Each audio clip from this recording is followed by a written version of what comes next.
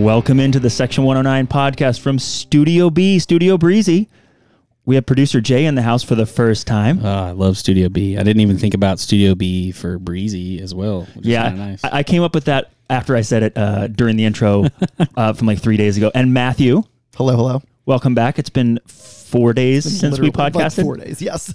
And Mix. We have Mix with us. And we have Mix with us. If you hear a little thunder in the background, the weather is a little rough outside, and Mix is murdering a bone of some kind right now. So if you hear some chomps, I'm not you sorry. Don't hear him bark, right? That's exactly why. That's exactly why.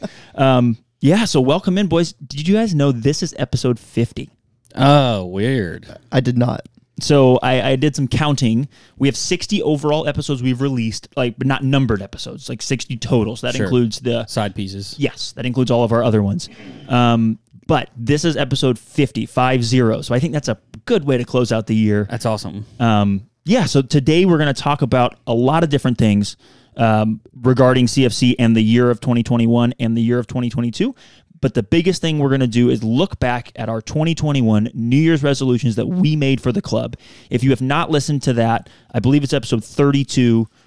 It's the wrap up from last year. It was right at the beginning of January. And in that episode, we talked about what we wanted to see CFC do in 2021. And, well, let's talk about some of those things. 2021 has come and gone, so now it's time to... It has. We're literally podcasting on the last day of 2021, so I think all of that is it's pretty appropriate. All right, so let's just dive straight in to this. Matthew? Yep. You said, as your very first New Year's resolution, to start off the podcast last time, take the next step and win the league for the men's team. Oops. Well, how do you feel about that one? It was looking good for a second. Like the Louisville game, the start of the Legends Cup with 2 wins and 2, making a cup final quickly. And then it just all went. The first two games we were dominant. And we were like, all right. We were not very dominant against New Amsterdam. I think we had it go well, and then we had too much of a break before our next game, and that started a landslide. That's my opinion. I've had people tell me I'm wrong, but there's a really good chance that this podcast goes from talking about what we did well in 2021 and what we didn't well, and all of a sudden goes straight into a full-on analysis of the Detroit City Legends Cup game. Because I know what I can say, and I know it will just spark an hour-long rant from Breezy. I don't know if we should do that or not. Probably not. I'm down to do it when the microphones are off, or schedule another pod. No, we should never ever do this ever again. I'll never get over that game. Okay. Let's move on. So we don't have Smitty here, unfortunately, and he had a lot of... Miss you, Smitty. Yeah, I miss him too. He had a lot of really good ones. So I don't know if we'll talk about his. I don't really want to put words in his mouth. But Jay, let's go to your first one. Okay. A little more of a positive note, I feel like, but I want to hear from you. Academy kids training with the men's first team regularly and making the bench, hopefully. So I remember in the last episode, I kind of pushed you on what would that look like? And you said, well, if a guy could make the bench a couple times. I think we fucking blew that out of the water. I mean, that's actually a pretty accurate statement. We really did. I mean, I know when we've spoken with Jeremy in the past, he's talked about that being an important part of why he's here and what he wants to do with the club. So they obviously blew that out of the water, and that's kind of been in the pipeline, for I think maybe since day one, since he got here or whatever. But yeah, with Damian, Angel, Michael Beretta, seeing some of those kids even get game minutes, not only make the bench, but get game minutes. And then Damian coming in and being a workhorse and then becoming a starter and then now signing and all that news, I give it an A+++. Me too, man. I cannot believe how well that part went. So Angel Hurtado got minutes. Michael Beretta got minutes. I loved Angel. Ricky got minutes. And those three guys did not get minutes in regular NISA play, but they did get minutes in friendlies, and that counts. Like Alabama, counts. Appalachian. Mm-hmm. And Michael even got a start and played 90 minutes. So that was awesome. All of that was great. And I thought that would have been to me, and based on what you said too, a success for the year. Sure. 100%. And then Damian came in and just fucking crushed it. I mean, it was night and day watching some of the other younger guys, and that's no offense to them. I mean, you're young and you're still learning, and they're still in like an amazing position. But to see him take that step forward, and when you see him play, you know, I judge sometimes on size easily because that gives me, you know, some form of me thinking I'm seeing some like kind of experience from a player just because they're older and bigger or whatever. And I would look at him and be like, oh gosh, you know, he's a little smaller. I wonder how he handles it. And then he would just be an absolute boss. And I remember like being like, dude, that is worth the purchase of getting in, is seeing that. That's it. That's all I can see. I can go home. I was like you said, I was shocked how little he was, how short he was, and like he's not like he's thick either. Like he's, you know, some guys you look at him like Cutler Coleman, who's like stout, almost as big around as he is tall, like in muscles. Like he's just so jacked. And yeah, Damian is not that. Yeah, Matthew mentioned on the last podcast that that's a Fullerism, calling him Damian. His name is Damien. Okay. Which has got me all fucked up because I thought it was Damian. I thought it was Damian since I knew, because Fuller's the one who first told me who he was. Matt's way too inside for me all the time. He says shit and I'm like, oh, maybe. Okay, so I guess that's the right way he's saying it. And then it's like, hey, I'm just fucking with you. So on the last podcast, I said Damien and Damian back and forth all podcasts. Damien. And I definitely said fuck you, Fuller, several times. Who I love Fuller, but like fuck you for getting me stuck on Damian, since it's Damien. But yeah, we're going to find out Matt lied to us. we can move away from that one after me giving it an A. Hell yeah. Big time. More than training, got a signee and playing, and, you know, that's awesome. I think that a natural progression of that would have been to be like, this year or over the next 2 years, we want to see a kid signed out of the academy on a pro deal, and it just all happened. I think maybe, you know, going into the next year, I know we'll do them later, but just keep it going. Hell yeah. So actually, Jay, I'm going to go back to you for number 2 here, just keeping it with you. Sure. You said better stream quality, and we talked, all three of us, several times about the stream in that, kind of what we all wanted to see, but you were the one who brought it up. So better stream quality, and you said consistency, camera angles, at least 3 maybe, is what I think we had all talked about. Yeah, and then that was reaching. You said 1080p. Sure. Like everything's got to be a minimum of 1080p, and then you kind of said like 75% of a TV truck as like a ballpark figure. I remember that being your words. Was that my words? Okay. All right. So that was my words. So then after that, like after leaving all of that on the table, how do you feel about where we came with the stream? It wasn't bad. First, I'll say I really liked the pickup of Lucas. That happened. He was in there last year, but I'm liking to see him sticking around and keeping it going strong. I do like the way he does it. I also really enjoy having Matt, just a familiar voice on the stream, which is really funny. I give that a B. They are still working with what they have, kind of situation is like where it's still at. They're still working with what they've got, but they're making some improvements. And working in that industry, I know how expensive it can get and like how you have to take it like one piece at a time. But I still think there's massive upgrades that can be made. Having the game on TV on BN is awesome. When that was, you know, once a week for the game of the week, and when we got that was really awesome. Kind of sucked if it happened at home for people, because it's like, well, I want to go to the game, but also want to experience that on TV. So watching the replay was what I would do. But every time that happened, it would go back to a stream, and I'd be like, fuck, this is digitally. It's you know, it just looks weird. But you know, it's what it is. We have one. And I'm extremely grateful for that, so that other people can watch. But I think it's getting better, and I still trust in Owen and everybody who are working on that part of it. And shout out Jeremy Barfield. Stepping in this year. So to whoever's in that department, I see strides being made. I want it to keep getting better. So I'm not gonna take my foot off the gas. You know, Matthew, I know we all talked about this one and kind of all shared this one with Jay. So how did you feel about the stream this year? Yeah, I definitely thought it was better. You could see there were a lot more newer, more elements to the stream package, including, you know, sponsor partner activations, having stats thrown up there, having. The stats at halftime was a nice step forward in content. Definitely was. Was. having shout out Jim Hicks, who I think did most of those stats. Yeah, pointing out pointing out players to watch and various things like that. Like those are really good additions. Oh yeah, they basically had a keys to the game every game. Yeah, that was good too. So having me on is less than ideal. Yeah, that's the D- part of the grade. It actually pulled it down. I like your color commentary. So I don't think I will be doing it ever again because we have not won in NISA when I've been doing it. So Good. No, not good that we haven't won. Good that you're on the right page there.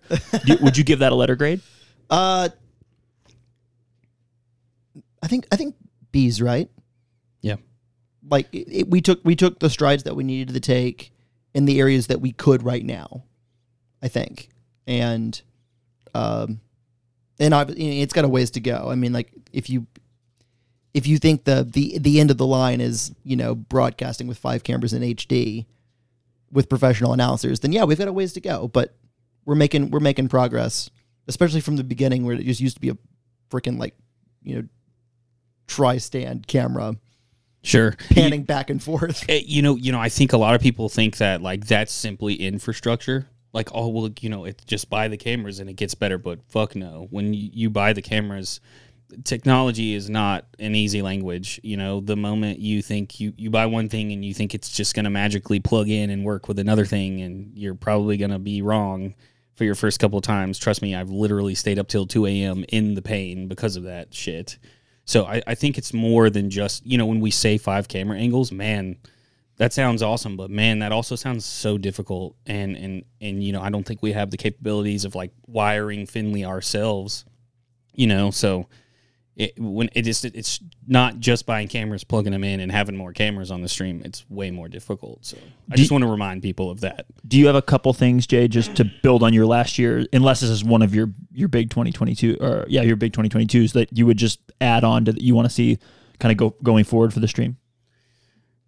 Sure. I think this sounds like a cop out, but I think it's going to be very similar to what I said about the academy, kids and everything. Just keep going. I'm just happy that I'm seeing improvement and the steps are being made because they look different. They're getting better. I know they have to pay for good commentary, so like they're making the right moves. So just keep going. I think it's one day it's going to be there. It's going to take time. So cool. Yeah, I agree with that. I think I trust everybody in that department from what I'm seeing. So beautiful. Matthew, your next, or actually, let's go to one of mine. So I said, as my first one, relaunch the women's team with a concrete launch in 2021 to play in 2022. And I think... Nailed it. Yeah, it happened. Season tickets are being sold. Real announcements have happened. Women's forums have happened. So, yeah, I mean, my skepticism is waning. I've been burned a lot on this, and so I'm... but I think it's real this time, and I think they're really coming back, and I really hope they'll announce a coach and a whatever soon. I think you're just ultimate accountability. That's how bad you want it to yeah. happen. Skepticism isn't out of like a place of evil or anything. Obviously, no. My skepticism is out of a place of being honestly. burned. People that know you are like, yeah, it's definitely evil. But yeah, I think I'll give that one I will give that one a B+, because there's still been no league announcement, and I know our hands are supposedly tied on that, but no league announcement and no coach announcement, which I said either one of those things would make it real for me, and neither one of those things has happened. So I'm still giving it a B+. But they are selling tickets. They are having, women's advisory board is rocking and rolling. Those are people I trust who, say that we're very, very close, that we've got a league signed, but they're not announcing it yet. All the other things. So yeah, I'll give it a B+. I would give it an A. Would have been also just figuring out how to play in 2021. But yeah, I'll give it a B+. I'm going to take this moment right here to mention that if you've not bought your season tickets yet, make sure you buy the club pass, which will get you into all men's and women's home matches. Or if you don't like the men's game and you just want to go to the women's game, you can also do that. That is an option. I know plenty of people that are planning on buying both. Yeah, I bought just both because they can support, at the mass level that they can. Yeah. So. I said something very different to what Matthew said for my second one. I said 4th place or better to make the playoffs. And then I said playoffs. I added playoffs. I added a caveat there that we must be in the top places and competitive all season to have a puncher's chance once playoffs begin. And well, we didn't have playoffs. Well, we kind of did in the spring. But since this is mine, I will give my grades for this, and I will give us an F on both of these. We made the playoffs. Okay, I'll give us a D- because we technically made the playoff in the spring. But we were never in. A big part of this was the reason you got to finish top 4 is so you have a puncher's chance in the playoffs, but also I said you got to be competitive all season. Part of finishing 4th, and I kind of said this, like you want to be competitive and in all the games so that your fans are having a good time, people are feeling good about the season, and then when you make the playoffs, maybe you got a chance to win a championship. But we were bad for a large portion of that season, especially in the spring. We just never really were convincing. Now, we went on a nice run at the end to finish 5th, and so it makes everything look better. It's just we need to be. If we had been in 2nd, 3rd, and 4th all season and then finished 5th, it would feel a lot different. It would be a bummer, but it'd feel a lot different. Instead, we were in 8th and 9th most of the season, and then we happened to come back to finish 5th, and that doesn't feel any better for me. So, yeah, D-. This was a bad season. This was the worst on the field season. And no offense to anybody listening to this that participated in that. I still love you guys, but this was the worst season in CFC history, amateur or professional. So, it's got to get better, and this was nowhere close to the expectations. I caught myself saying that a bunch to friends, being like, dude, this is literally the worst CFC team from a performance standpoint on the field. From a record standpoint. Yeah, from a record standpoint. And this was an incredibly challenging year, right? There's a lot of caveats that go into that, right? Right. It was a small payroll compared to most of the rest of the league. We know it was in the bottom third of payrolls. But I don't believe this was the bottom third of talented rosters, though. That's a difference for me. I think this roster was better than that, and and this is also on the front office and the coaching staff and the player. It's on everybody, right? If the front office has to build a better team, has to either spend more money or whatever. Fuller was the only coach. There should have been a full-time assistant. There were other assistants. Drew Courtney did a great job, but he was a volunteer essentially. Yeah. Matt was doing analytics in the back office as a volunteer. There's a lot of things that have to change, and the club's got to learn from this year, and we can't be one of the worst teams in the league for 80% of the season again. All right, Matthew, you can comment. You've been holding your tongue really, really a lot for this whole thing. Yeah, I was about to go, and then I looked over. I was like, "Oh, do you want to go?" Well, he's had the mic by his mouth the entire time. I wasn't really expecting Breezy just to drop the hammer on the analytics part, but okay, way to pull that one out. Things were not as good as they could have been, and I think the club making a change in the coaching department indicates that they agree with you on that front. Yep.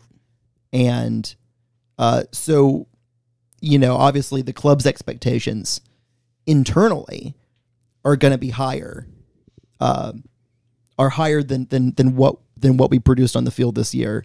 And they probably fall in line with what you had as your 2021 resolutions on the field, Breezy. So, I'm not going to put a letter grade on it, but suffice to say is it might get a degree, but it wasn't good. So, by the way, I said D- for this resolution. I do think at the end of this podcast we should give our grades, whether it's out of 10 or letter grades or whatever for the season. And this is just on the field, and this is not on.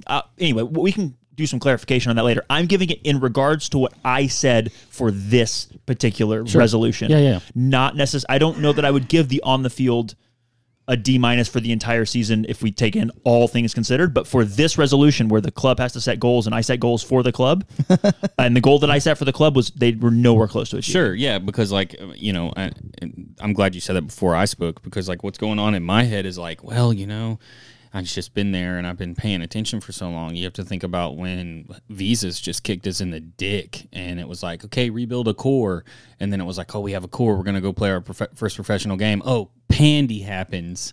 And it's like, oh, dude, your best goalkeeper's going to go live in Florida because who knows what's going to happen. And he's going to work and help his family and make money. And then this player's not coming back, and then it's like, oh, we're going to sign new people again, and we're going to have to figure out a core. Oh, and these other two dudes are leaving, and it's like, we had to make do with all of that before we got to this season. So you can't group all that into what you said as your New Year's resolution. Yep. Sorry for the long explanation. No, I agree with all of that. Jay? Season your. Social media. You said these are my words of your words, so you're welcome to clarify any of them. But step up, a younger audience, more attractive, better layout, better organized, fade ins, fade outs, professional feel and defined strategy, and just have maybe a new brain or with some sort of plan, not just a click to publish. Sure. So in my notes that I took when I was on the way over here listening to it last second. Hey, that's more prep than we normally do. So I gave Academy Inclusion a check. I gave Stream a half a check. I give social media a quarter check. It still feels like somebody's shooting everything with a cell phone. And maybe that's what's happening. I think the posting schedule looks better. The front page of itself looks a lot better. All of that's good. I think the content ideas are even better. But the ideas have to be backed up by stuff that looks good. And, maybe that's a DSLR or like figuring out cooler ways to shoot things. It just feels, I still feel like we're amateur when I look at us on social media. It's asking you a question and you can hear, kick the ball, oh, and then you hear wind. And the guy's like, yeah, I think I like chicken for my breakfast, or, whatever the question is of the day that they're asking. And it's like, I want it. There needs to be just it needs to feel like there's more effort into what happens than it's somebody just showing up at practice with a cell phone and asking people questions. And I think they're making steps. That kind of goes along with streaming too. Like, it's not just infrastructure. You don't just buy a camera and stuff happens. People have to have the knowledge, and so there's more money that goes into that. But I think shout out to Jed Lee and Jack and everybody who kind of takes part in that. They're doing a really good job with what they have, and I think we'll be seeing them take another step here, soon. I think it needs to be.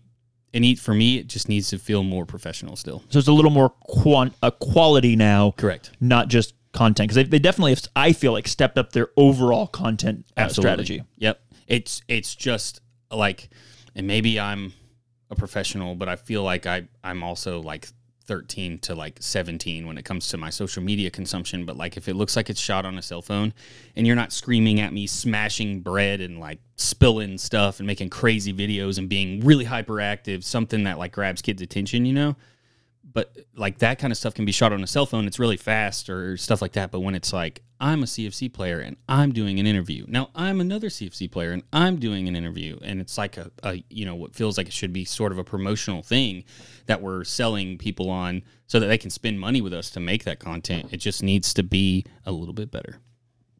That's just my opinion. Cool. I will defer to you on a lot of that. I'm happy with the progress, and I as well. I am also happy with the progress. I don't want to totally end on a totally negative note there with what I said. I am also happy with the progress. There are strides being made. Yeah. Shout out to the club hiring Dural as well. Yes. That's right. Hey, and we will have a meeting. Dural and I literally play email tag, and it's mostly because I don't sleep and I'm freaking super busy with my job. But I'm trying to have a meeting with him and meet him and give. He has reached out multiple times, and we have talked about meeting, but we just haven't. So, and we will. New Year's resolution for 2022 is you guys have we have a meeting. Meeting. Dang it! I have to email him now. Matthew, do you have any extra social media criticisms, critiques? No comments. Cool. It seems better, and I'm not an expert on social media. I'm on it sometimes. Same. I will defer to Jay, and I liked all of that feedback. I think it's all good. I think also I will say I speak way more from a fan standpoint than I do. I try to take a look at it like I would if I was a 14-year-old kid who just found out about Tottenham or something like that. And it's like when you're a 14-year-old kid and you like soccer and all of a sudden you like this team, what's the first thing you think a 14-year-old does? They get on their phone immediately, and it's like, what's their Twitter? What's their Instagram? And that makes a huge impact on the way kids view that stuff. Is CFC on TikTok? Yes. Do they put out a bunch of stuff, a little bit of stuff? Is it just like Instagram? I think they. It's not as much as Instagram, which I agree with. Because I think their Instagrams. So Instagram's the only social media I'm using on a regular basis, and I basically just use it to follow what the players are doing, and that's mostly what I do. I just follow some soccer stuff. So I see that's the only place I see their content, and I see a lot more content than before. No, yeah, but when I like right now, I'm looking at their page, and when I go, Is this TikTok or Instagram? This is Instagram. Okay. When I scroll through, I'm extremely happy with the way the page looks. Remember, You were I very think I critical of how talked the page looked. Yeah. yeah, the black screen for not choosing a cover, and then but like the color scheme and the way they do stuff on the Instagram now concerning like design and stuff, it looks really good. Good. That's big progress. But obviously that doesn't make it enough. But yeah, so I think that all that feedback's really good. Sure. I think we're an Instagram club as opposed to a Twitter club these days. Yeah, which I Yeah. love, by the way, because fuck Twitter. So, Matthew, you said a U23 developmental team for the men's team. And then, yeah. Yeah, I think. And then think I you said that couched that didn't have to happen this year, but you thought it was important that it was in the cards pipeline. in the future. Yeah, I still think it would be. I still think it's important, but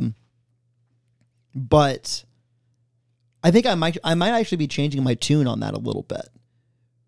And the reason why I say that is, if you have a U23 developmental team, particularly for college players, like those college players, like you're developing players really for somebody else, because like the majority of those players are not going to be coming to your first team in a year or 2 years, whatever it is. So I think if we have one, in an ideal situation, it's purely developmental.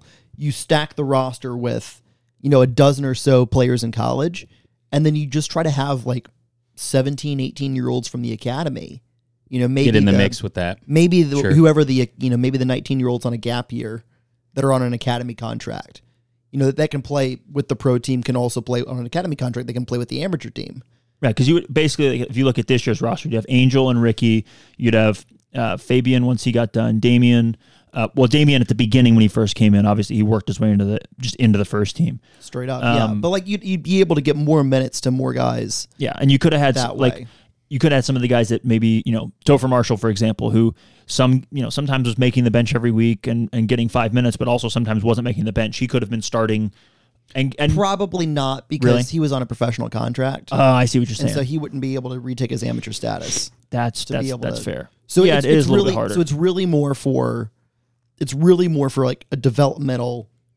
Maybe U23 is not even like the right classification, because I think it should be aimed at.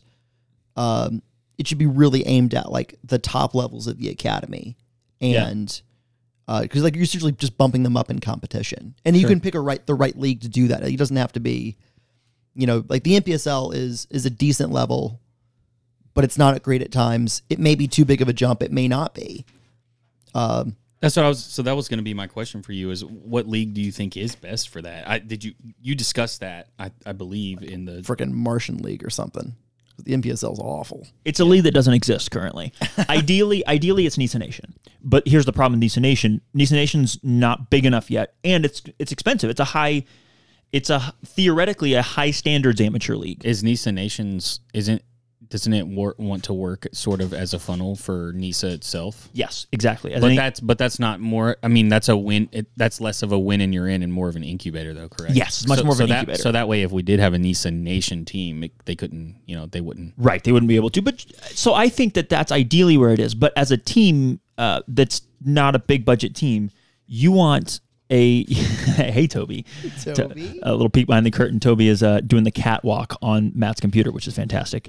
Yeah, so you want a team that can play hopefully year round and that can play other teams in your area, so you don't have to travel very far. And Nisa Nation doesn't have a super built out like Tennessee, Georgia presence, so it's not going to be as easy. They play full season, which is expensive, and they are going to play with budgets that are theoretically like reasonably high for amateur teams. So yeah, it's a little tougher in Nisa Nation. Ideally, you want what Georgia Revs had, who I talked about last time. Like they play in an Atlanta league, they play year round in that Atlanta league, and then their like first team, quote unquote, plays for 3 months in the summer. Like they do the opposite, and they don't have to. Yeah, they do a really cool thing, and I wish we could, and I hope in the future we can figure out something to do with that. I just don't know what it is. Sure. I kind of put a bow on that for you, Matthew. Yeah, I think so. I'm not as crazy about. I might keep that as a rollover for 2022, but I'm not as crazy about it as you were. Anything, and I said this last time that like the U23 men's developmental team is less of a priority than the first team for the women. Mm-hmm. And that's 100% still the case. But if a developmental team does not really help, if it doesn't really help produce players yet, if their academy is just not producing enough players to make it worthwhile, then we don't need to do it yet. Do you think that, and this is what I was thinking about this thing this morning, or this exact topic we're talking about this morning, and I think what has changed my mind, and I don't know if it's changed either of you guys' minds, seeing the academy kids already come in from North Georgia and from North Georgia, and then like there theoretically could be kids coming out of Chattanooga FC's academy as well. Like seeing them practice with the first team and then some of them play some actual minutes with the first team, that changed my mind a little bit on the need for a reserve team, because if some of these guys are just good enough to make the first team bench, because Angel and Ricky, as much as they didn't play in NISA matches, they made a couple benches. Yep. Like they were around and obviously good enough. So if we're getting that level of player, maybe we don't need a reserve team. Like I would also maybe we're able to somehow, because it's a smaller roster of pros, it's not 30 pros, right? It's 20, 22, 24 maybe. Like, and you need some guys to complete numbers. Maybe we just don't need it as bad as I thought we did, because we have some players that can play. They don't need to take that step in the middle. They are able to already be contributors. I would just mention that they were making those two guys in particular, nothing against them as players. They were mostly making the 18 just because of injuries. Still counts though. It still counts, but I'm not sure.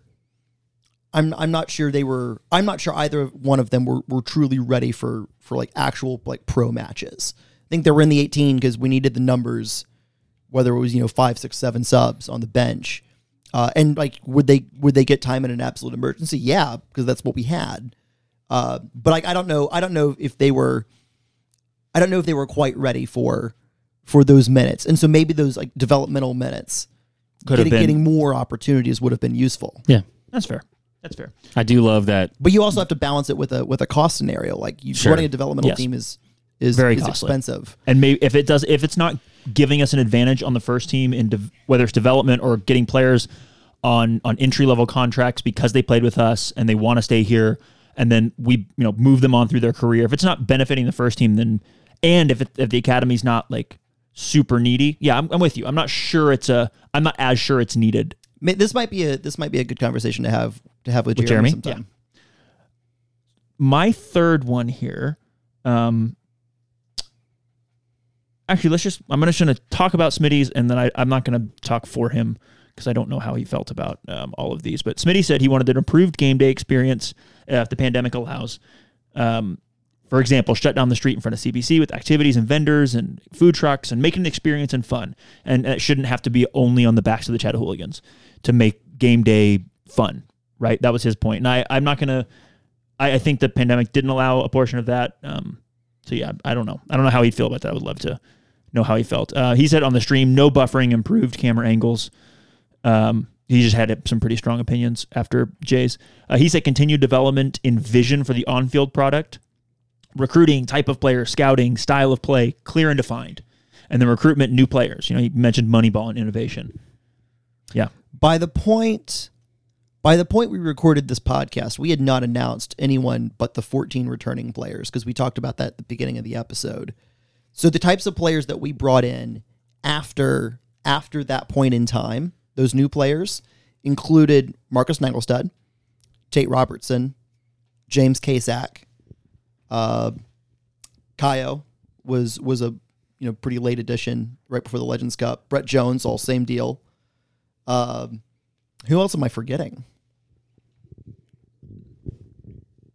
I don't think I'm forgetting many, because that takes us pretty much to what did I just name 5? That takes us to 19. Felipe had not been added yet. Phil D'Amico had not been announced yet. Which those two guys were essentially returners. Yeah. I wouldn't even. But they hadn't been announced yet. I think that's it. I think that's the list. And then we didn't know obviously about Angel or Ricky yet that they were going to be. Yeah, and then Damien was a summer edition there. Yeah, Damien was a wild card.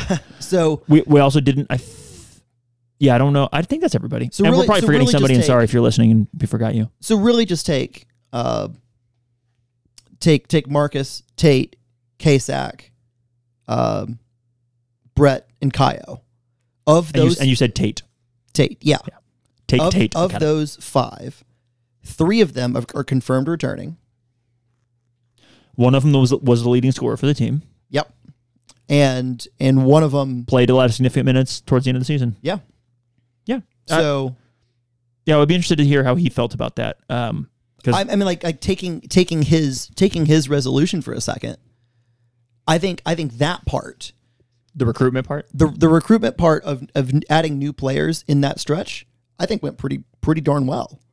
I think. Do you also take into the fact that we have hired Rod now, and so like that's also gonna like change systematically and from a recruitment standpoint? Well, yeah, that's a 2022 thing for me. Yeah, but if we're judging things on the front office, in my opinion, making that strive to help, like during the year of 2021. I know the season was over and stuff, but just grading, if we're grading the year overall, not anything that he's done, but just the move to bring him in, the change in everything by with Fuller leaving and him. Are you grading that, or are you? No. I'm saying that you have to. Does you, it factors? you have to it give the factors into this FO. category? You have to give the FO a little bit of credit there. When it comes to what we were grading for Smitty, which I'm such a airhead that I've already forgot what it was. No, I know what you're saying. For having a vision, a vision for on-field product. It's Correct. obvious that the front office has a vision, Right, and is trying to implement it because they did choose to make a really tough decision and a big decision in Right. moving on from Fuller and moving to someone else. Meaning, they didn't hit the standards they were going for in some of those things. even if it was with the signings, if they hadn't made a move and it was, and we were still with like who we ended the season with, I think that grade would be lower.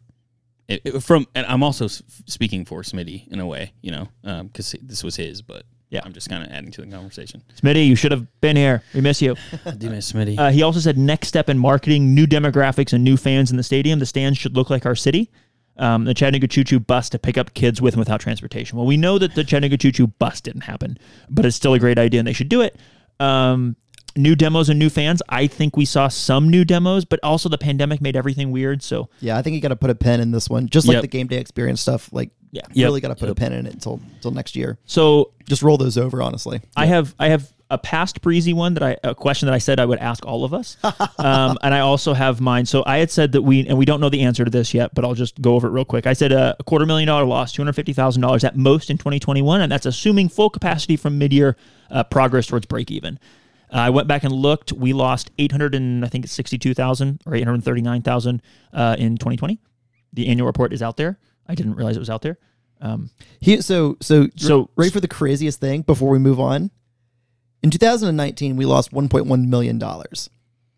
In a year where we could not have soccer for half of the year and only had, 8 home games and only 3 plus At a limited 2 capacity. plus 2 more. We had 7 home games. 4 of them had fans in attendance at all. And there weren't many people in any of those nights, if we're being honest.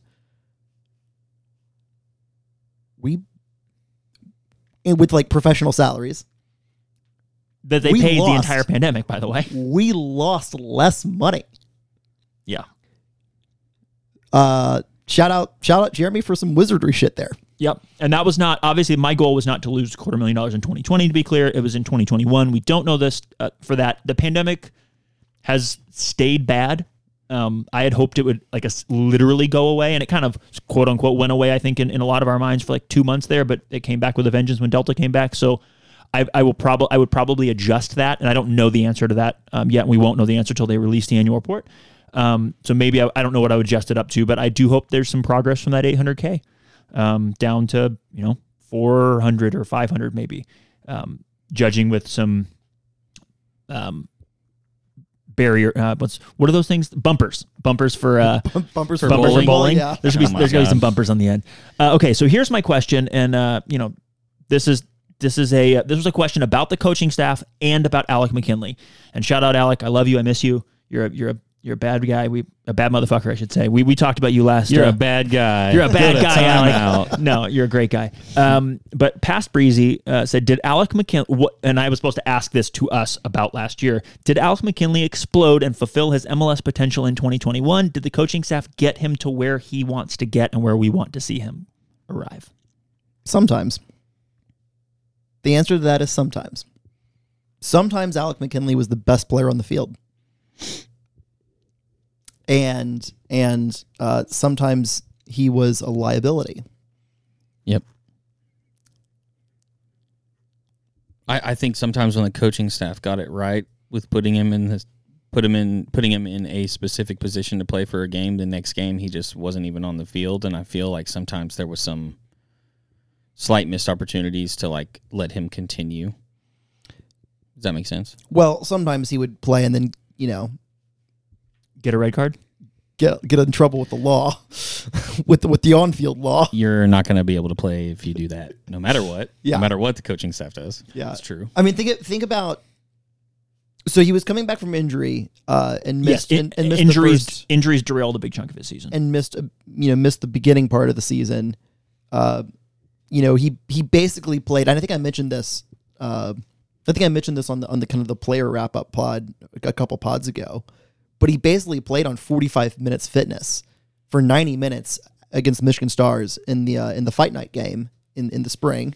In our UFC fight night our UFC debut. Yeah, exactly. He basically just kept going and kept going. Had some more injury problems, and then we got a little bit more consistency from him in the Independent Cup. Against some road cones and dead people, as Coach Fodler would say, and then he started making some really good strides in the fall, and had a really good stretch there where he had a goal and he had an assist in back-to-back matches, Hit the bar. and also when he hit the bar right before right before that stretch, but in that same match they had an assist at Cal United. Also, got 2 yellows in the span of about 4 minutes or something. Yeah.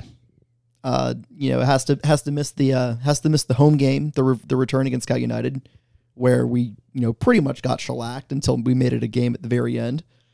Yeah, I mean, he's still got something, but he's also got a ways to go to be a consistent professional. Jay, do you have anything to add there? No, I actually fully agree. I did like the flashes that I would see at times. I really liked. Oh yeah, Right. Well, we've always seen those flashes. Right. So he's not coming back to CFC in 2022. But once a blue, always a blue. We'll always be rooting for him to take the next step. Yeah. Hey, sometimes I need to mention also that we all sort of have practice privileged eyes too. So I've seen him do some amazing stuff in training too, and so that can affect my opinion as well. Yeah, I think he would fit really well in a Rod Underwood system. And if you want to know what we think a Rod Underwood system is going to look like, at least Matthew and I, you can listen to the last podcast from last week, At your episode own 49, at your own risk. It's literally what it's like. It's 2 hours long, and it's exactly what it's like to be on the phone with Matthew and I on a Monday morning when we yell about whatever we think that's going to happen or not going to happen. Pretty much just like my 2-hour drive to Nashville. Yeah, on Monday Mondays. mornings. So maybe you like that, maybe you don't. But I think Alec would fit well in Rod's system, especially technically. He's a very good player in possession. I think one of the things that penalizes him is decision making. His bad moments were mostly decision based, not error based on technical ability or bad passes even. Well, and I would just argue decision making is possibly the most important part. Yes, 100%. Like there's technical ability and the requirements of being able to play in that possession system, but the biggest key is when you're playing possession, tiki taka, whatever control with your center back super high, you make one bad pass and whew, Yeah. off to the races. So I think Alec had maybe the highest potential and has maybe the highest potential of anyone on the roster from last year. So I'm going to say no to both of these questions. Did he explode and fulfill his MLS potential? No. Did have some flashes and had some really good games, really important games, but overall he didn't. He never found the consistency, and that's a bummer. And did the coaching staff get him to where he wants to get and where he needed to go? No, they didn't. I don't have the answer to why or whatever, but they didn't. They did. If you look at what they were able to do with Damian, and then if you look what they did with Alec, like, it doesn't mean that they failed Alec, but they did not certainly make the progress or do the things they were able to do with Damian, bring him along slowly, get him into those games, really make him the contributor. That same path could have happened with Alec, and obviously he has to take all those opportunities and make it happen too. But the coaching staff was not able to get that out of him. So I'll give him no to both of those. Alec, I hope wherever you go, you crush it. You're an awesome dude on and off the field, in my experience. And yeah, I hope that you find that consistency in the next place that you're at. Okay, so before we get to kind of season grades and then 2022 resolutions, any good surprises from 2021 that just came out of nowhere and you were like, what in the world? How did that happen? I did not see this coming. Besides Damian, let's just put that out there. Damian, none of us saw coming. Aside from that.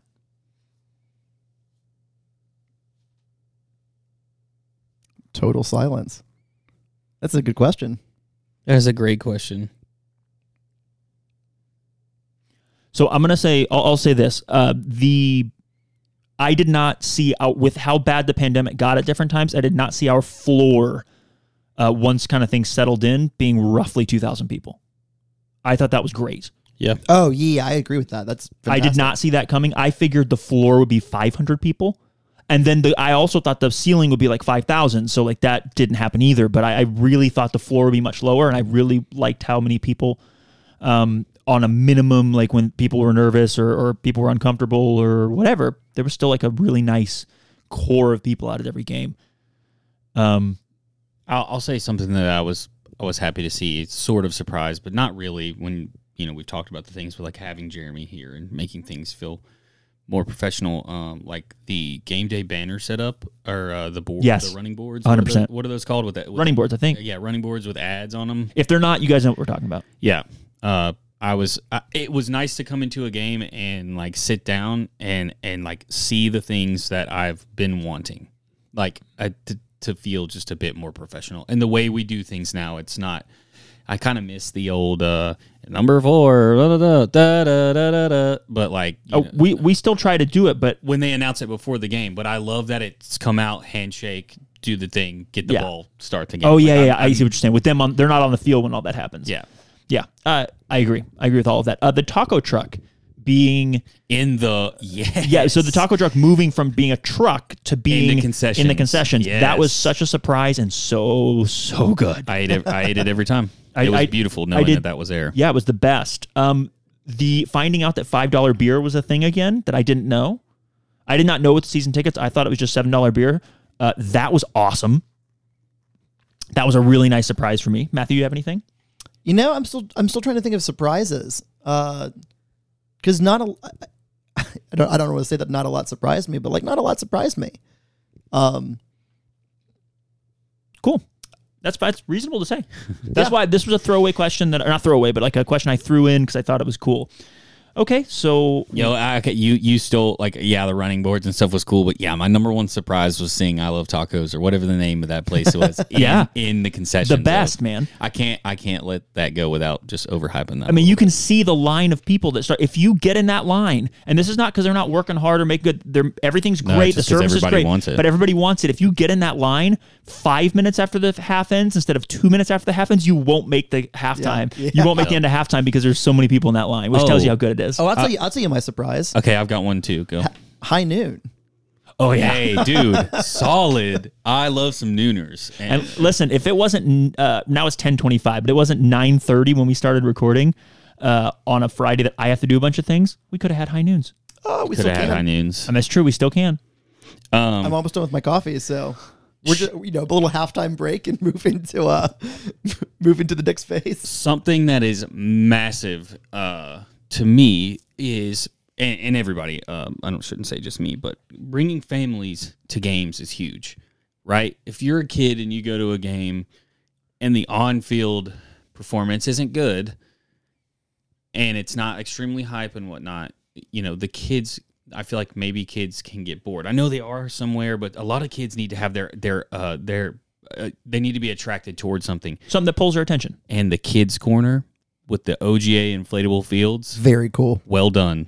I remember growing up and going to football games and high school football games like near where I grew up, and the only thing I could think about was that football game I was going to play behind the end zone in the open grass with all the other kids. I feel like the kids' corner is sort of that for kids. And the hill has always existed there, right? For kids to roll up and down, and that's good, but this is like the next evolution of that. Right. Definitely. And it's right there next to it. So it's just adding. I really like I like that the hill and the kids' corner area being a really cool place for families to be able to have their little area over there. Great shout.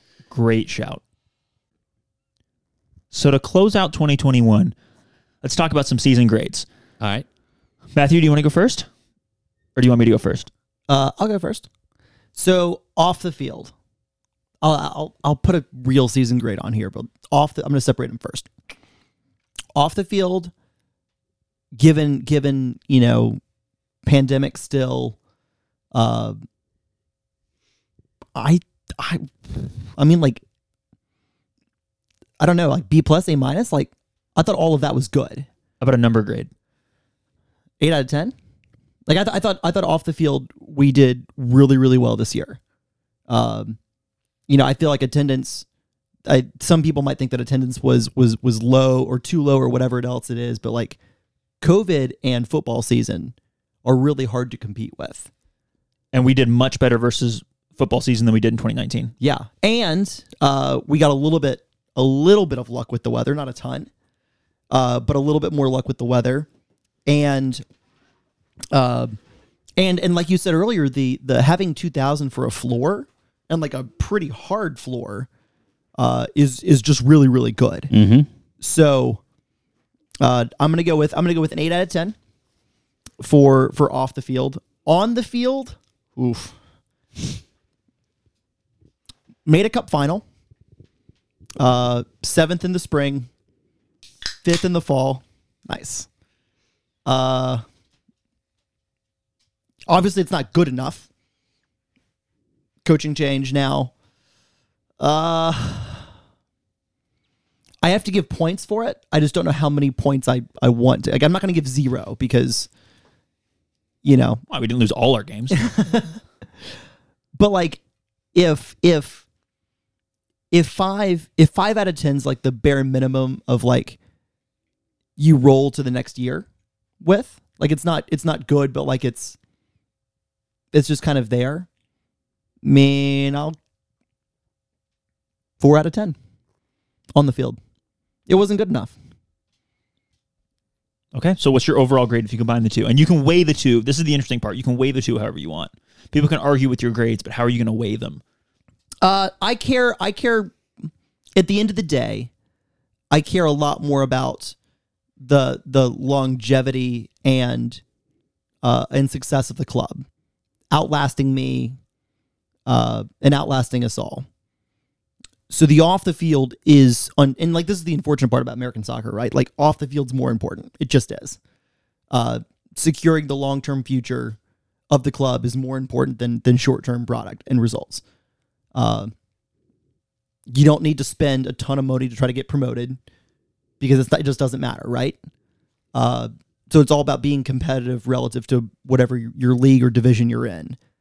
So I'm gonna include. So I'm 8 out of 10 off the field, and I'm 4 out of 10 on the field. If you average those, it's 6 out of 10. That's 12 out of 10. Look, who was a geology major? If you straight up average those, it's 6 out of 10. I think I'll give it 7 out of 10 overall. Okay, you were a geology major, right? I was a geology major. Just making sure I didn't completely mess that up. No. Jay, how do you want to do your grades? I'm just gonna give it an overall grade. I'm gonna go with a B plus. Now I definitely think our on the field. I'm weighing in on the last thing you were saying. Like, apparently, currently, I think off the field is so much more important. And just given through what we've been through as a club, we all know what I'm talking about with shit that happened in 2018 and then having a pandemic and, piled things on. To see them sort of turning a corner and adding to that game day experience and, giving those strides in different areas. I'm being heavily breathed on, even in my microphone by Mix right now. He's my co-host. But I only feel positive. I don't really feel any negative energy that came from all the effort that was put in from the off the field side. I will say that one of my favorite things, and I wanted to bring this up, and I wanted to give the club a shout out, and as well as give Smo a shout out, and everybody else, Merch Babe Mary and the whole crew. I loved having the merch store where it was. Yes. It's a big, big, big improvement, and I have a lot of friends who went in there and they were like, "Oh shit, this is dope." Customer experience was excellent. Yes, customer experience, and they would always throw deals at me. Hey, yo, this was misprinted. You want to buy it for this much off? And I'm always like, "Damn it, yes, I can." Shit. I mean, I shouldn't, but I'm 100% in. Yeah, that's I'll go B+ with everything I said. I just wanted to throw that little shout out there. Okay, so you like an 8 of 10 essentially. 7 of 10. Sorry. No, you can do B+ too, but like 7.5 out of 10. Yeah. Okay. Oh boy. This is gonna be fun. I'm gonna give us a 3.5 on the field. It was bad, man. We won the Independent Cup, bad. but you got to win the Independent Cup. We got to a final, but we got there because we won 2 games. But did we like? Yeah, we did. We won the Independent Cup. Sorry to come in, but it Yeah, was go like, ahead. but it was like You have to win the Road Independent Cup. cones and dead got fucking people. thrashed by a team that game almost that didn't mean anything to them because they had already won the season before. But continue. Sorry, I'm only helping your 3. Yeah, make sense. Yeah, so 3.5 on the field, only because we didn't lose all of our games, right? But like it was Right. bad. Off the field, I will give us a 7. I think that we were really, again, a lot of stuff I mentioned earlier, but we talked a lot of positive steps that were taken off the field in 2021. Don't have to rehash all of those, but put all those together, I'd say a 7 off the field, especially with the pandemic. Sure. It was really tough. Weighting the 2, I do weight off the field much higher than on the field. However, I want to win games, man. And that really sours my... I mean, we lost to Detroit 4 times in the calendar year. Like, this sucked. Like, no disrespect to anybody. Like, I love everybody the same. Like, I don't love anybody any less because of how things went, but it was bad. This was a bad year. Yep. Like we said, On the field. Did we not start the pod off by saying this is literally the worst season that any of us On the field, the have CFC's witnessed? ever had. Yes, yeah. And From a it- record standpoint. And it might be not attendance-wise. Take attendance out of it because 2015 is by far the best on the field and attendance combined, and the build-up and the way the city coalesced around the team and all the other things. But like from a professional sustainability standpoint, and just from a sustainability in general, like this was the best season in history off the field. We did a lot of good stuff, a lot of stuff that we still could have done, and Mix is just going after Jay right now. He's like, I wanna be on the podcast. So I will give this season a 5 out of 10. I will get basically right in the middle of those grades. I will give it a 5. Actually, I'll give it a 5.5 overall. I give it a 5.5. Off the field was great. On the field was terrible, and I think on the field has to get better, and the front office has to be aware of, and hopefully they are by the steps they're taking, that things have to get better. We have to have. We'll get to some of the stuff we have to have in 2022, I think, to make that better. But yeah, I'll give us a 5.5 for our grade for the season, which I know I'm way off of where you guys were, so I feel like I'm taking the Smitty role here, not on purpose. But like, honestly, you're not. I mean, like we all agreed that's that not on the ridiculous. field was not good. Off the field was pretty good, and we're finding the weight somewhere in there. So like, Yep. Whatever. All right, let's roll through some 2022 resolutions. Matthew, do you want to go first? Throw in a resolution here. Yeah. Then I'll go to Jay. Let's talk about maybe the big one. So Detroit's leaving NISA. Damn it, you're doing one of mine. And going to USL. I think we're arguing the same one. Yeah, this is not really a me one. This is gonna be an everyone. Yeah, an yeah. everyone one.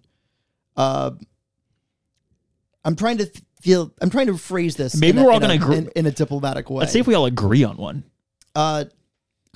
We've traditionally been fully agree from the beginning, you know? We've traditionally been kind of coupled with Detroit in terms of what we stand for in terms of soccer in the United States and what we hope to achieve and things like that. And I think we are still, in the sense that both of the first things on both of our is to do what's best for your community and your team. Yes. And as much as I wish that they didn't have to go join the best option for them. I wish that the best option for them wasn't USL Championship. It is. It absolutely is. They should have gone there several years ago. It's good they're there now, and it's the best thing for their community. Correct. My opinion. Yeah. Full stop. Correct. Have no qualms, no issues. You didn't see me on social media making fun of them. It's just the right move for them. Yep. The flip side of that is that we're still in NISA, and starting this off on a negative note. And we've talked about this on this podcast at some point in time earlier this year. Maybe my resolution is for NISA because it has to get better. It just has to. Yeah. Yeah. I mean, we're talking little things at this point. I don't even want to go into I'm sorry, big things. We can go talk about, the rumors about unpaid bills and referees and all this other crap. And everyone knows that stuff has to stop. But it's not even that obvious stuff. Have fucking lights, have stadiums, I'm not talking purpose-built stadiums. I'm talking about don't play on rec fields, fucking LA Force. Yeah, well, we've talked ad nauseum about how as long as Bob Freeland's the chairman of this league, he will hold it back. And now there's some, there's some, I think there's been some rumors circulating about the ownership of NISA and how it all works and whatever else. And, the bottom line is the league has to make massive steps. And I don't mean adding teams. I could give a shit about adding teams. Although I would like some neighbors in the Southeast. That'd be great. But they have to take the actual step of being a professional league, doing things professionally, enforcing standards, having standards in the first place, enforcing them with actual penalties, corralling the insanity that is the Michigan Stars, corralling the insanity that is LA Force, which means that they have to corral themselves essentially. And while I'm at it, can we at least fix the data on their website? They still, it's a complete fucking mess. And I guess I say all of this to put a benchmark out of if there are not real, tangible, and I mean massive steps forward, Detroit's already left. They already made the choice that USL Championship was the better option for them. And I agree with that choice. And I guess what I'm saying is we better consider our options here. And those options are probably, go make a deal with the guy across town in some way, shape, or fashion for to make whatever entry into USL League One work. We know that USL League One is much more expensive, which is a problem in general before we even get to whatever it would take to get in there. Or, go see what this MLS Next Pro League's all about. I'm of the opinion that we are all going to MLS one day. We're all going to be there. Independent soccer is a complete fucking sham at this point. There is no independent soccer. We're all going to the minor. We're all going to the minor league soccer system, a la minor league baseball. And if we're all going there, you have two choices. You can just go as early as possible and maybe play with a lot more straight up reserve teams than you really want to. Or you have a little fun along the way. And I don't know what the best solution is. I trust us to figure it out. Are you saying that your resolution is get the fuck out of NISA? Or is it less of yes? Is it less of that and more of finding the right home? Yes. If we are currently not in NISA, the right home, because NISA could be the right home, right? But if it's not, there are a lot of steps NISA needs to take for me to convince me that it's the right home, right? And it could. That's why you're saying could be. It could be. If they make all kinds of massive changes and really decide to do it right and well is the key one, then maybe Nisa is the right home. Maybe this thing like can carve itself out as being a good third division professional league. But if it's not being that way, the resolution would be Get the fuck out. explore those options. Get the fuck out. Find a minimum. something. Find something that secures this club's future for the next generations. I'll just say amen. Listeners to this podcast know how I feel about that. I've been really clear about that for the past since I went to in June or May or whatever it was when I went to LA. I think that's the could most not agree more. diplomatic way I could say it as well. I think it's so funny because you have like these two compelling sides. There's us and who really feel that way, and then there's other people who are like, no, fuck any other option. I'm fucking sticking to my guns. And while like I totally get that, I am a CFC fan. I'm a CFC supporter, and CFC is what matters to me. If Nisa sucks and we go somewhere else, then I don't fucking care. I just want to be kicking a ball and like having a good crowd and like really having a sustainable football club that can be here for generations to come in a proper league. No one can name some of the clubs that we played against in those early years.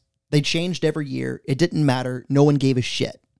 They cared about Chattanooga FC. And I firmly believe that if we have to go play Atlanta United 2 or Nashville 2 or Murfreesboro, Nashville 2, whatever, kind of crap they throw at us, at the end of the day, no one's going to care. Yeah. They're going to care about Chattanooga FC.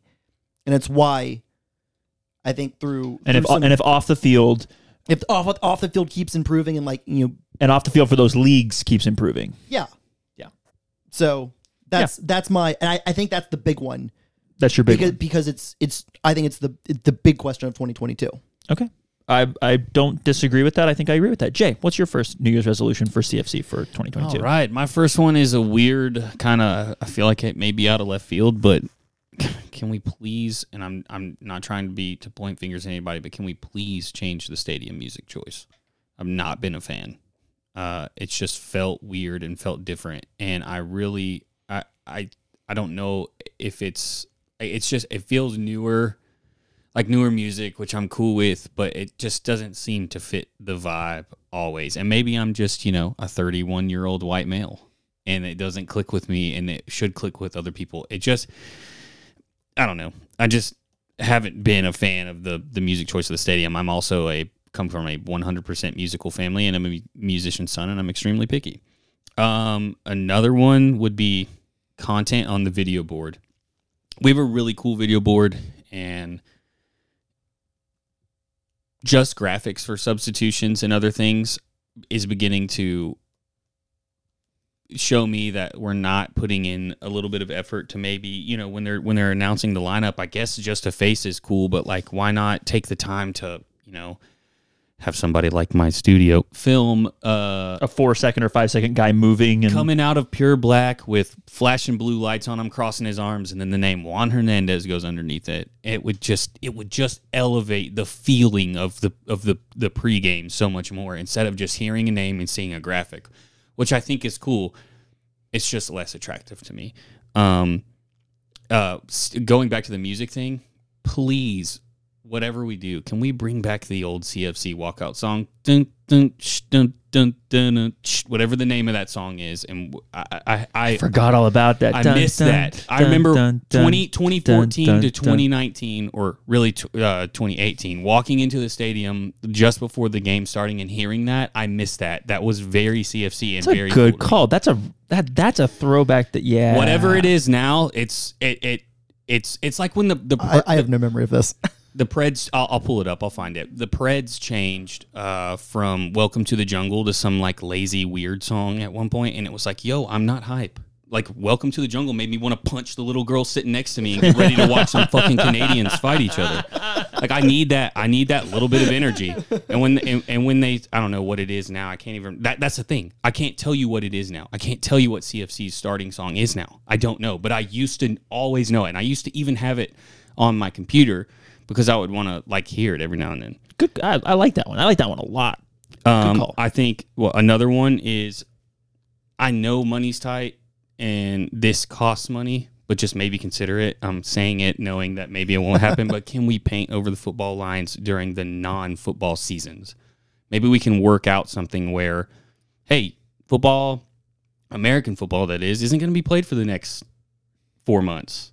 Let's turn it into a full-time soccer field and paint over the lines and try and just, it's all about that experience. That's another reason I want the music to be better, and I want the better walkout music, and I want the better player introductions. I don't want it to feel like high school. I want it to like feel like I'm going to a professional soccer game. Also, shout out to the new guy they got doing some of the games. He didn't do all of them, but it gets real hype and like does the big announcements and the big announcer voice. Sure. I liked him a lot. Yeah, me too. He has a little bit of work to do on a couple of the pronunciations of the names, but honestly, it was nice to see who I assume is a professional. Like, I don't know if it's the Lookouts guy. I don't know who it is, but there was a handful of games there where we had a kind of a newer guy. Yeah, when Marcus scored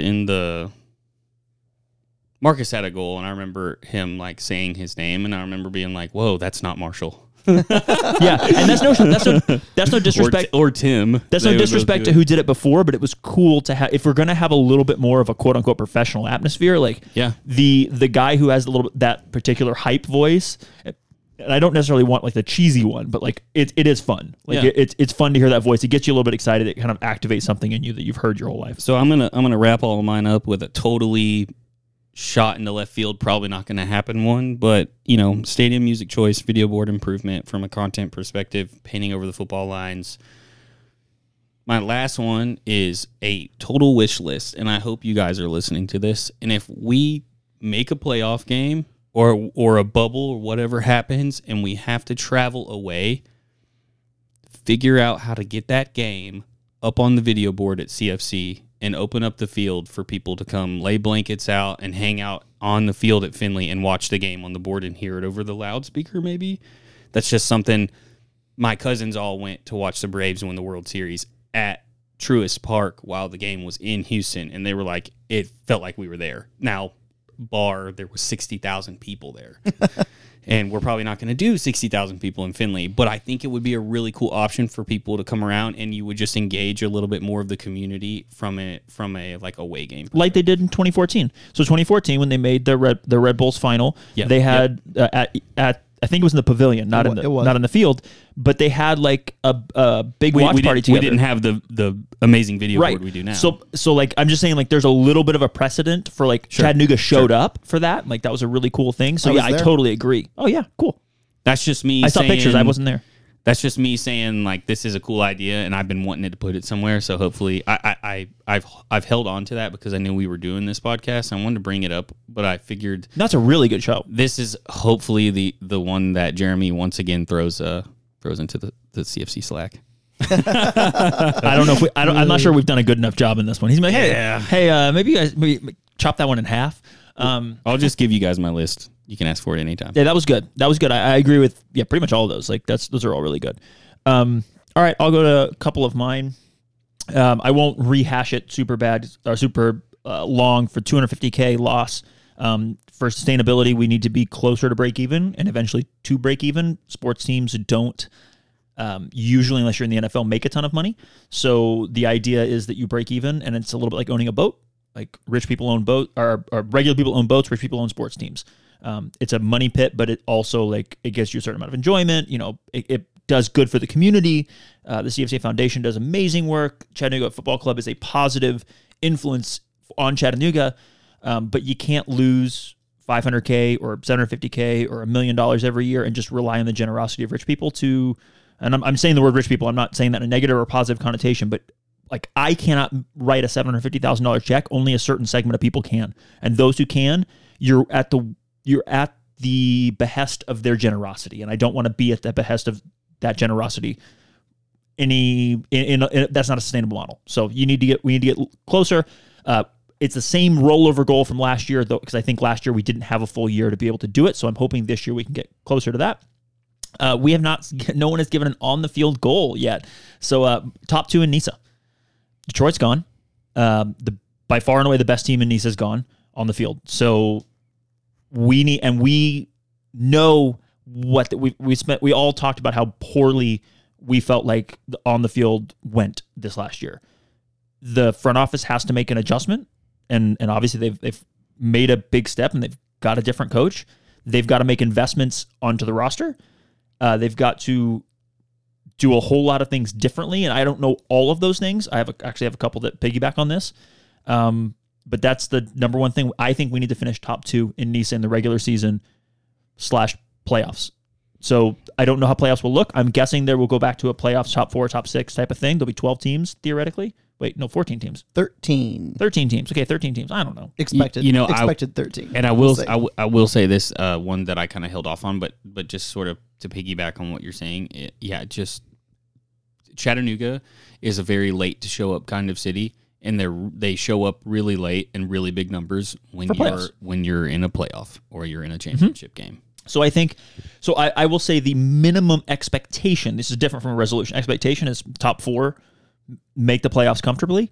But I think we have to that's my minimum expectation. But my resolution for CFC is the opposite of what happened this year. I want top 2 and I want to win a championship, but I'm not going to put that as the number 1 because playoffs get weird and whatever else. And we're not going to be the highest paid unless something changes. We're not going to have the highest payroll in the league. But we should be closer to Rod Underwood said this on the podcast, right? Coach Rod said, we don't have to have the highest payroll in the league. There's enough players out here to play good soccer, but you can't have the lowest payroll in the league either. You got to have some money to spend. And so I'm assuming the front office co-signs on that. They believe in that. I don't think he would come to a place that didn't share that vision with him. So if we are putting out, we are the destination for off the field in this league. I mean, if you want to live in LA, that's a different thing, but this place is a stable team. This team has been around longer than any of the other teams as far as in the same place playing for the same fans, for the same whatever. So it's a good place to recruit to. It's a low cost of living. It's a coach and a dope place to live. It's a dope place to live. It's a coach that plays proactive, good soccer. I texted with a player after after you guys' podcast with Rod, and they said, I really like how he is. I really like how he talks about soccer. I think that players will like how he talks and is inspired. He's an inspiring guy when it comes to soccer. People want to play for Pep Guardiola, right? They want to play for a soccer coach that plays good soccer. So CFC's got to do the opposite of what we did last year. We've got to be in the top 2 when we finish this up. That's the New Year's resolution for me for on the field stuff. And I have a couple more things, but Matthew is chomping at the bit. Since you went on the field, I will also go on the field. Just to piggyback off of you, I agree. I mean, if you think about if they take 6 in the playoffs, let's just say they do it like full American style, and it's like 6 out of 13. You're probably looking at the top 2 get buys, and 3 and 4 get a home game in the playoffs. Yeah. If we assume that the 4 allegedly incoming teams are all gonna put together a roster but not be playoff bound yet, which is not an assumption I actually want to make, but let's just say that's what happens, and we finish in the exact same order and place that we finished this year in the fall, that's 4th place. Which because no Detroit anymore. Because no Detroit. Right. But I think we have to do better than we did last season. I agree. And I say I agree because I think the club agrees. Like we made a change. Like we made a change in the coaching staff. Like I think the club has put a marker down and said, yeah, this wasn't good enough. And it wasn't good enough that we are making a change. So like my expectations are going to join them. Like yeah. I agree with you. Top 2. So I'm going to say top 2 because basically at this point it's assuming one of the new teams or even one of the existing teams doesn't just blow it out. We're looking at probably Cal United, who honestly should win this league every year going away. They've got easily the biggest payroll, easily the most moronic coach. Yeah, may he coach them. Yes, please never. Hey, don't tell them. He's a really good coach, guys. You should keep him.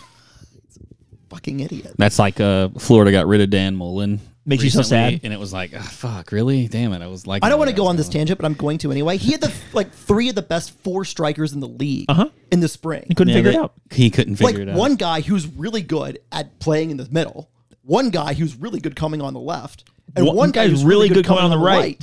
And the left. He's good on both sides. And by the way, like they play a 4-3-3. It's like and never could figure it out. He didn't even have to change anything. Just put him in the right places. He also one of the best young players in the league. Like in addition Who, to by that, the way, plays the 10 right underneath them. yeah, Is that Chili? yeah, Yeah. and he plays him at right back. It's wild. So anyway, let's not go on too much about. That's a hardcore tangent So there. so point being is I will take, and I'm just thinking about this now. I will take either we make and I want to win, okay, but I'm just saying as goals, right? Playoffs get weird. So if we are top 2 in the regular season, we're second place or first place in the regular season, we lose in the playoffs, I will consider that a success. Yeah. I will also consider 4th place or 5th place, even if there's 6 teams or whatever, and then a run in the playoffs that gets us to the championship and losing the championship game. I will consider that a success. And obviously any combination of the two. But if we don't finish top 2 in the regular season or we don't finish in the championship game, one of those two things, I will consider that not met. Home game in the playoffs is my minimum. Yes. And then I'm assuming that that also includes 4th place, assuming there's 6. sure. And if there's only 4, then it's got to be top 2. Yeah, which is what we're really shooting for here. Yep. And I'm assuming 12 teams, I want to be in that top 2. Okay, so continuing on top of that, hire a men's assistant coach. Full-time assistant. Yeah, full-time coach. assistant. One of the problems last year that we all know, one of the challenges, it's COVID year, so like I'm not judging here, but this is one of the things that it was. Fuller did 2.5 people's jobs. Jeremy is currently doing 2.5 people's jobs. Yeah. In a small club like ours, you're going to do 1.5 people's jobs at all times. Everybody here is stretched to the max. It's a passion thing. It's whatever. And that's great that people are willing to really give their all. However, you can't be doing 2 full-time jobs plus a half. You have to be doing 1.5. So first thing is hire a men's assistant coach, a full-time assistant coach. I believe that Rod will have an assistant coach. He said something to the effect of like what he kind of dodged the question, but that he would like have an assistant. The article says like assistant or further coaching staff stuff will be so. And that's no shot at Jordan. Jordan is a full-time ops guy and an assistant coach. So he already has 1.5 jobs. He is not the full-time assistant. He's the goalkeeper coach, and if he's back, but he was last year, the full-time goalkeeper and ops guy. So we need a full-time men's assistant soccer coach, clearly, so that the coach is not working 80 hours a week and the only person in that room. There has to be one. Okay, so that's number 1 on that. And then we need, and this is the more controversial one, that I don't think will happen, but Jeremy, if you're listening, hire an additional soccer executive, a soccer vice president, a vice president of something to take something off your plate. I don't care if that's ticketing. I don't care what it is. Soccer ops, whatever. You hire somebody that has experience in soccer, that's very good, that takes something off your plate, because Jeremy's currently doing, and Jeremy, if you're listening, you are currently doing 2.5 people's jobs. If you burn out, we're fucked. Okay, so like Fuller already arguably did burn out, saw how that went.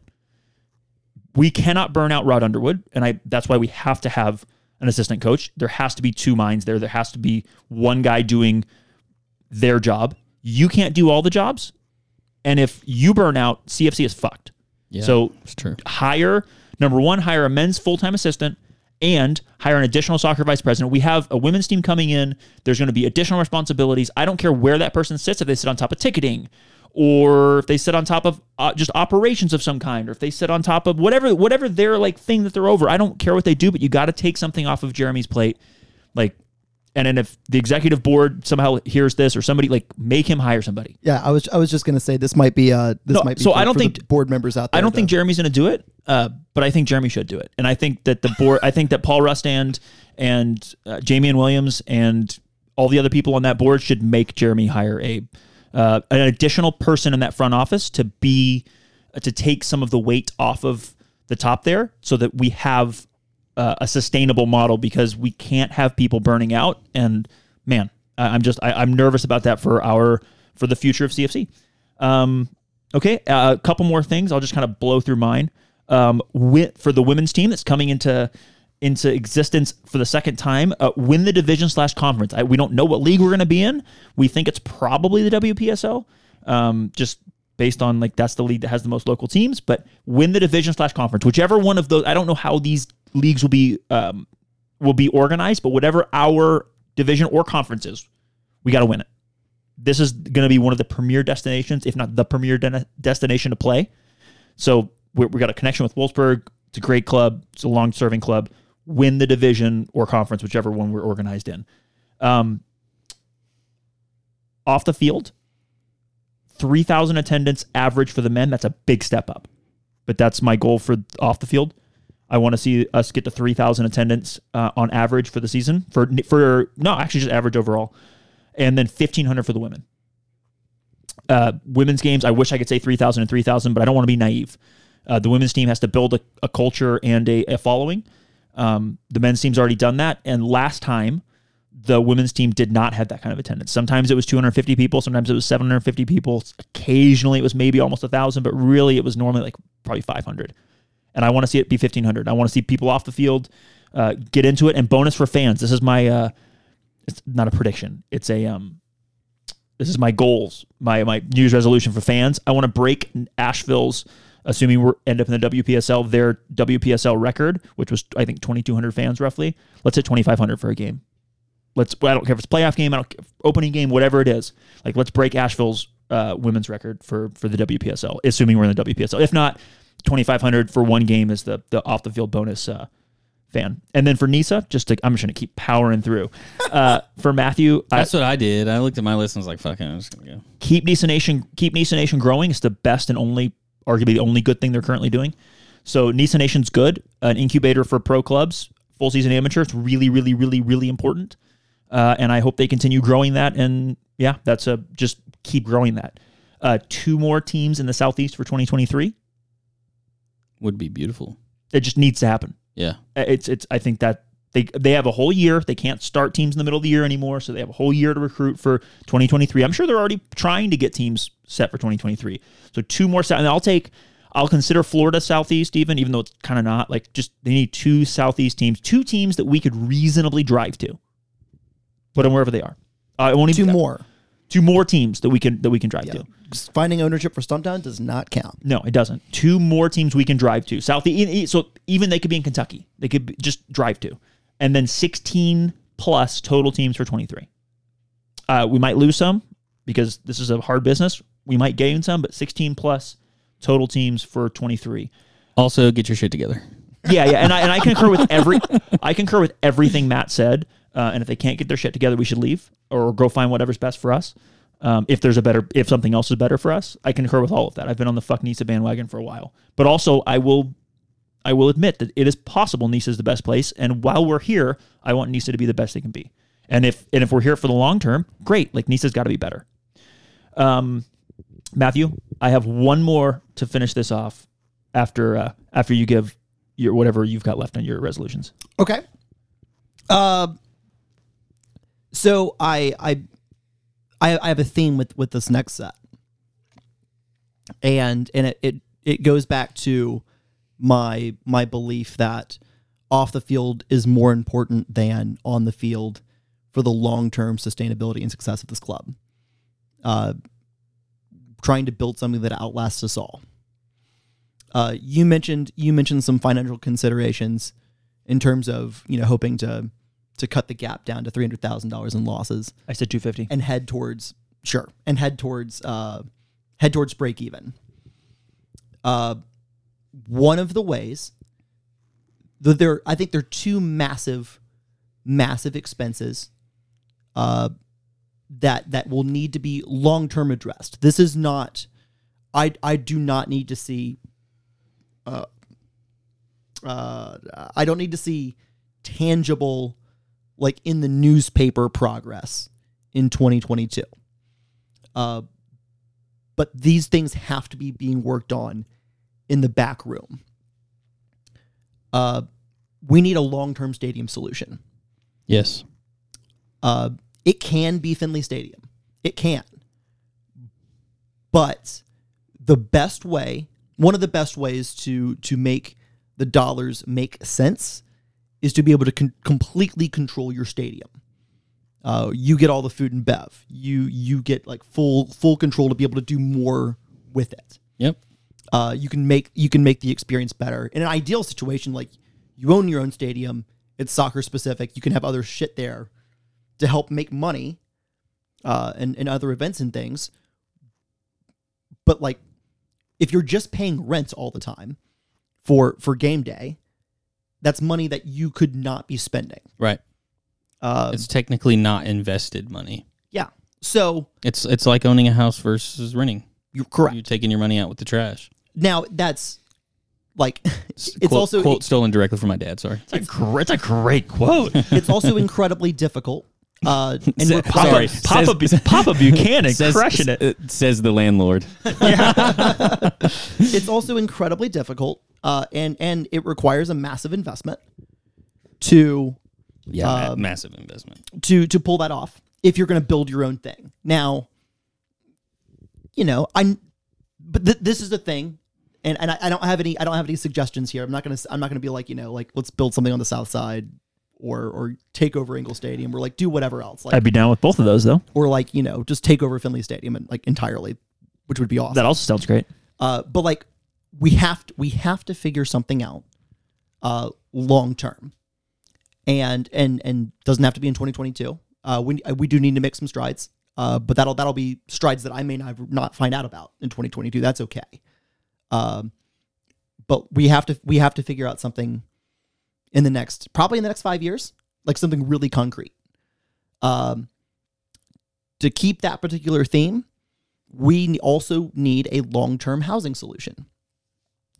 Because the guys lived in Market South in 2019.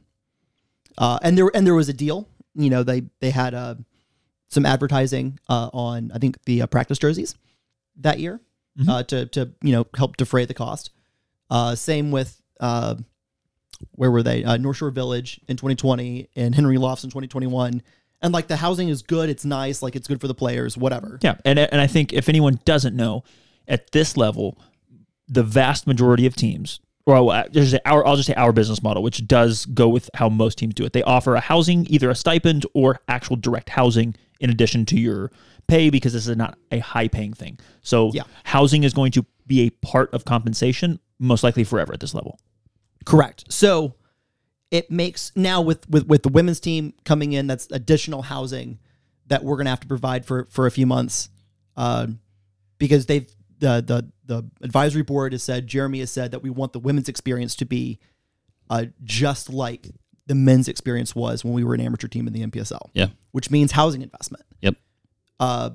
So we need long-term a true housing solution, which probably means some sort of investment again in whether it's apartments or just a building, or to be able to like long-term house our players, and have the flexibility for additional 3 months in the summer for the women's team, and maybe someday full season for the women's team. Yeah, exactly. And also be able to have to defray some cost on that. You have some short-term rentals in there. You have maybe some long-term tenants in there.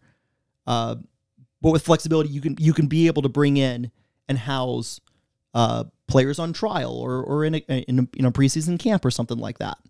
But controlling your own solution, if when done right, can cut the cost of housing in half. Easy. Yeah. So massive cost control and revenue control in controlling your stadium and controlling your housing. And I think those two big things are about sustainability for the next 50 years. Correct. Yep. Correct. I'd also like, if we're being honest, I'd love to see like a training facility with coaches' offices and probably a film room and a conference room and things like that. Like to go beyond, like I like our offices on Carter Street. But like we, eventually I'd love to be able to have a true training facility with grass fields and turf fields, or maybe one of each or whatever it is, so that if we're playing on grass that week, we can practice on grass. If we're playing, and I want to practice on grass anyway, so that the wear and tear on the players' bodies is less. Yep. But if we're going to play on turf, I'd like to be able to play on turf the day before. So what you're hoping, and we're not going to be able to measure these in 2023. Of course not. But I want a full scale training facility. And maybe, and I don't know if like that's a kind of an agreement that could be reached in terms of like the academy and foundation piece with Montague. If we even be able to use it at all, on when programming is not going on, I don't know.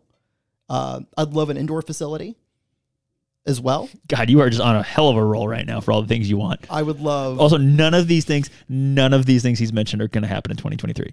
Yeah, correct. And I mean, I hope some of them do. But Also, when I'm you okay say with that. when you say full scale training facility, it's like I guess the scale would be to who we are, yeah, well, I mean, like just it has. I mean, like, not in scale we're not comparison gonna have to like we're not larger gonna have clubs. we're not gonna have 12 fields like Right, yeah. Tottenham Hotspur, some shit like that. But like if we have a couple fields, if we have some sort of like coaches' like coaches' offices, coaches' offices, film a room, film room, sure, a yeah. conference room, purpose done, or purpose used. Maybe not purpose built, but purpose some used. sort of like a athletic training facility in there for rehab and stuff like that. Sure. These are the types of things that can really take us. I think take us like long term to the next level in whatever league and whatever we do. And obviously that's not just for the first team, like benefits to the academy, benefits to the foundation, all those things. So I agree with every single one of those things. Last year I asked this a lot, like how are we going to measure that in 2023? And we're definitely not. We're definitely not. But hopefully we can look back on that in 2024, 2025, 2026, and maybe one of those things gets done or two of those things gets done over the next 2 or 3 years, and we can really look at those. We did those resolution pod, the resolution pod last year with a lot of concrete specific things that we needed to take the next step for in 2021 off the field. And I feel really good about the direction we're going. And that's why You want to paint some bigger goals. We should take the next step for 2022, whatever that is. But also like the next 50, 60, 90 years is what I care about. Yep. Good. Like building a legacy for Chattanooga.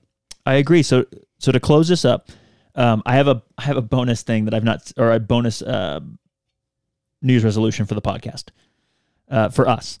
And I think this is actually episode either 60 or 61 overall, if you count everything we've ever put out. On the episode numbers, it's 50, which I talked about earlier.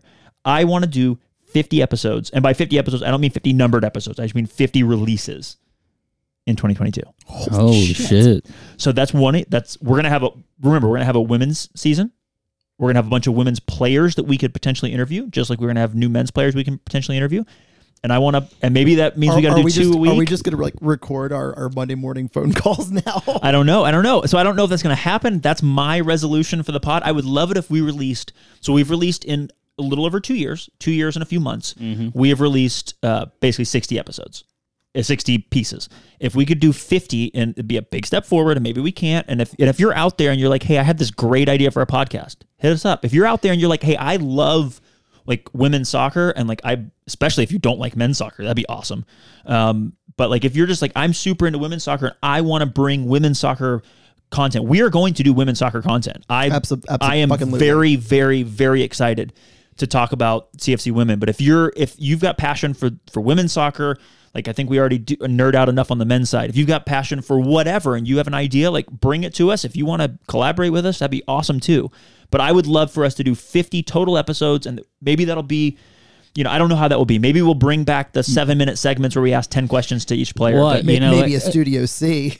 Well, no, actually, we have no. I think if you'd have said 50 last year, I'd have looked at you like you were a fucking insane person, which I do all the time, but it would have been very it's deserved. specific. I just had a thought. I think that just 3 days ago, I woke up and a Section 109 podcast put out a podcast, and I had no idea it even happened.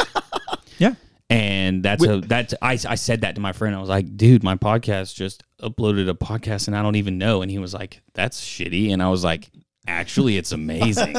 It's actually really dope. So I don't think at Studio B, like this is my first time here, right? And I think that like a lot of the times I'm a busy son of a bitch, and like God, sometimes it's hard for me to get away. But knowing that like now we have 2 places to do it, you're not dependent on my guest bedroom. You know what I mean? Like I don't see 50 being an insane number. And the Roadcaster is portable, so Studio C really is and we have a 2 place of them. we've we have 2 of them. podcasted before, which is Studio Caniglio. And so if we can just, That's true. there we go. That's true.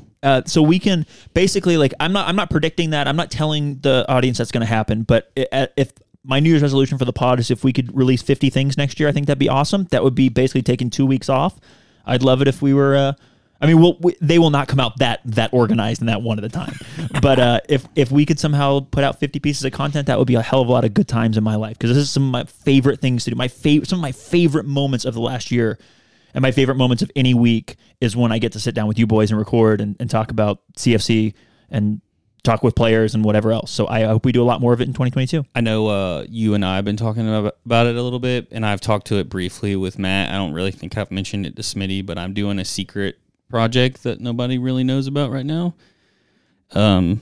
So besides that one, that'll be a little bit different coming from the Section 109 podcast, I also want to set a goal of at least 2 video specials at the studio. Ooh. My video production studio that I work at, not Studio A or B. I guess that's Studio C. I love it. Your studio, no, Studio Caniglio. Yeah, that's D. Yep. So yeah, but anyways, yeah, I you know, you can go back and look at the CFC goal special on our YouTube. That's just. By the way, my dad last night goes.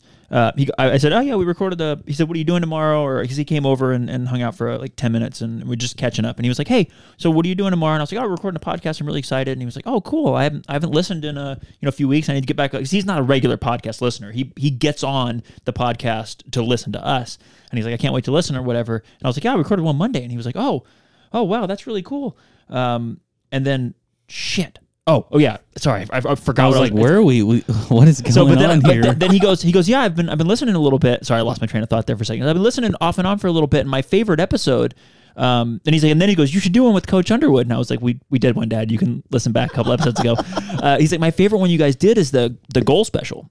And I was like, oh yeah, it's on YouTube. He goes, oh, I know, I watched it on YouTube. He's like, because he's not a podcast guy. Sure. So yeah, he was just talking about how good it was. He thought and I was like, well, that's the one we did the most prep for ever. So definitely makes sense. It was the best. Yep. And with the best equipment. So maybe more of that in 2022 as well.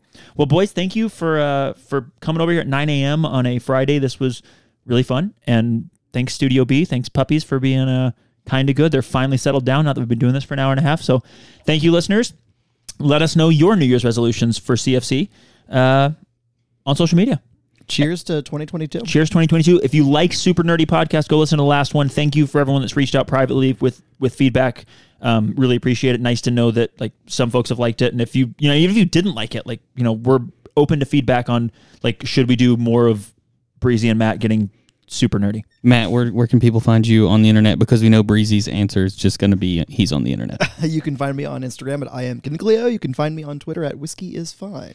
And you can find me on Instagram at Letter J, both of the Section 109 pods on Instagram and Twitter, and on my TikTok, Letter_J. We'll see you guys on the next one. See ya.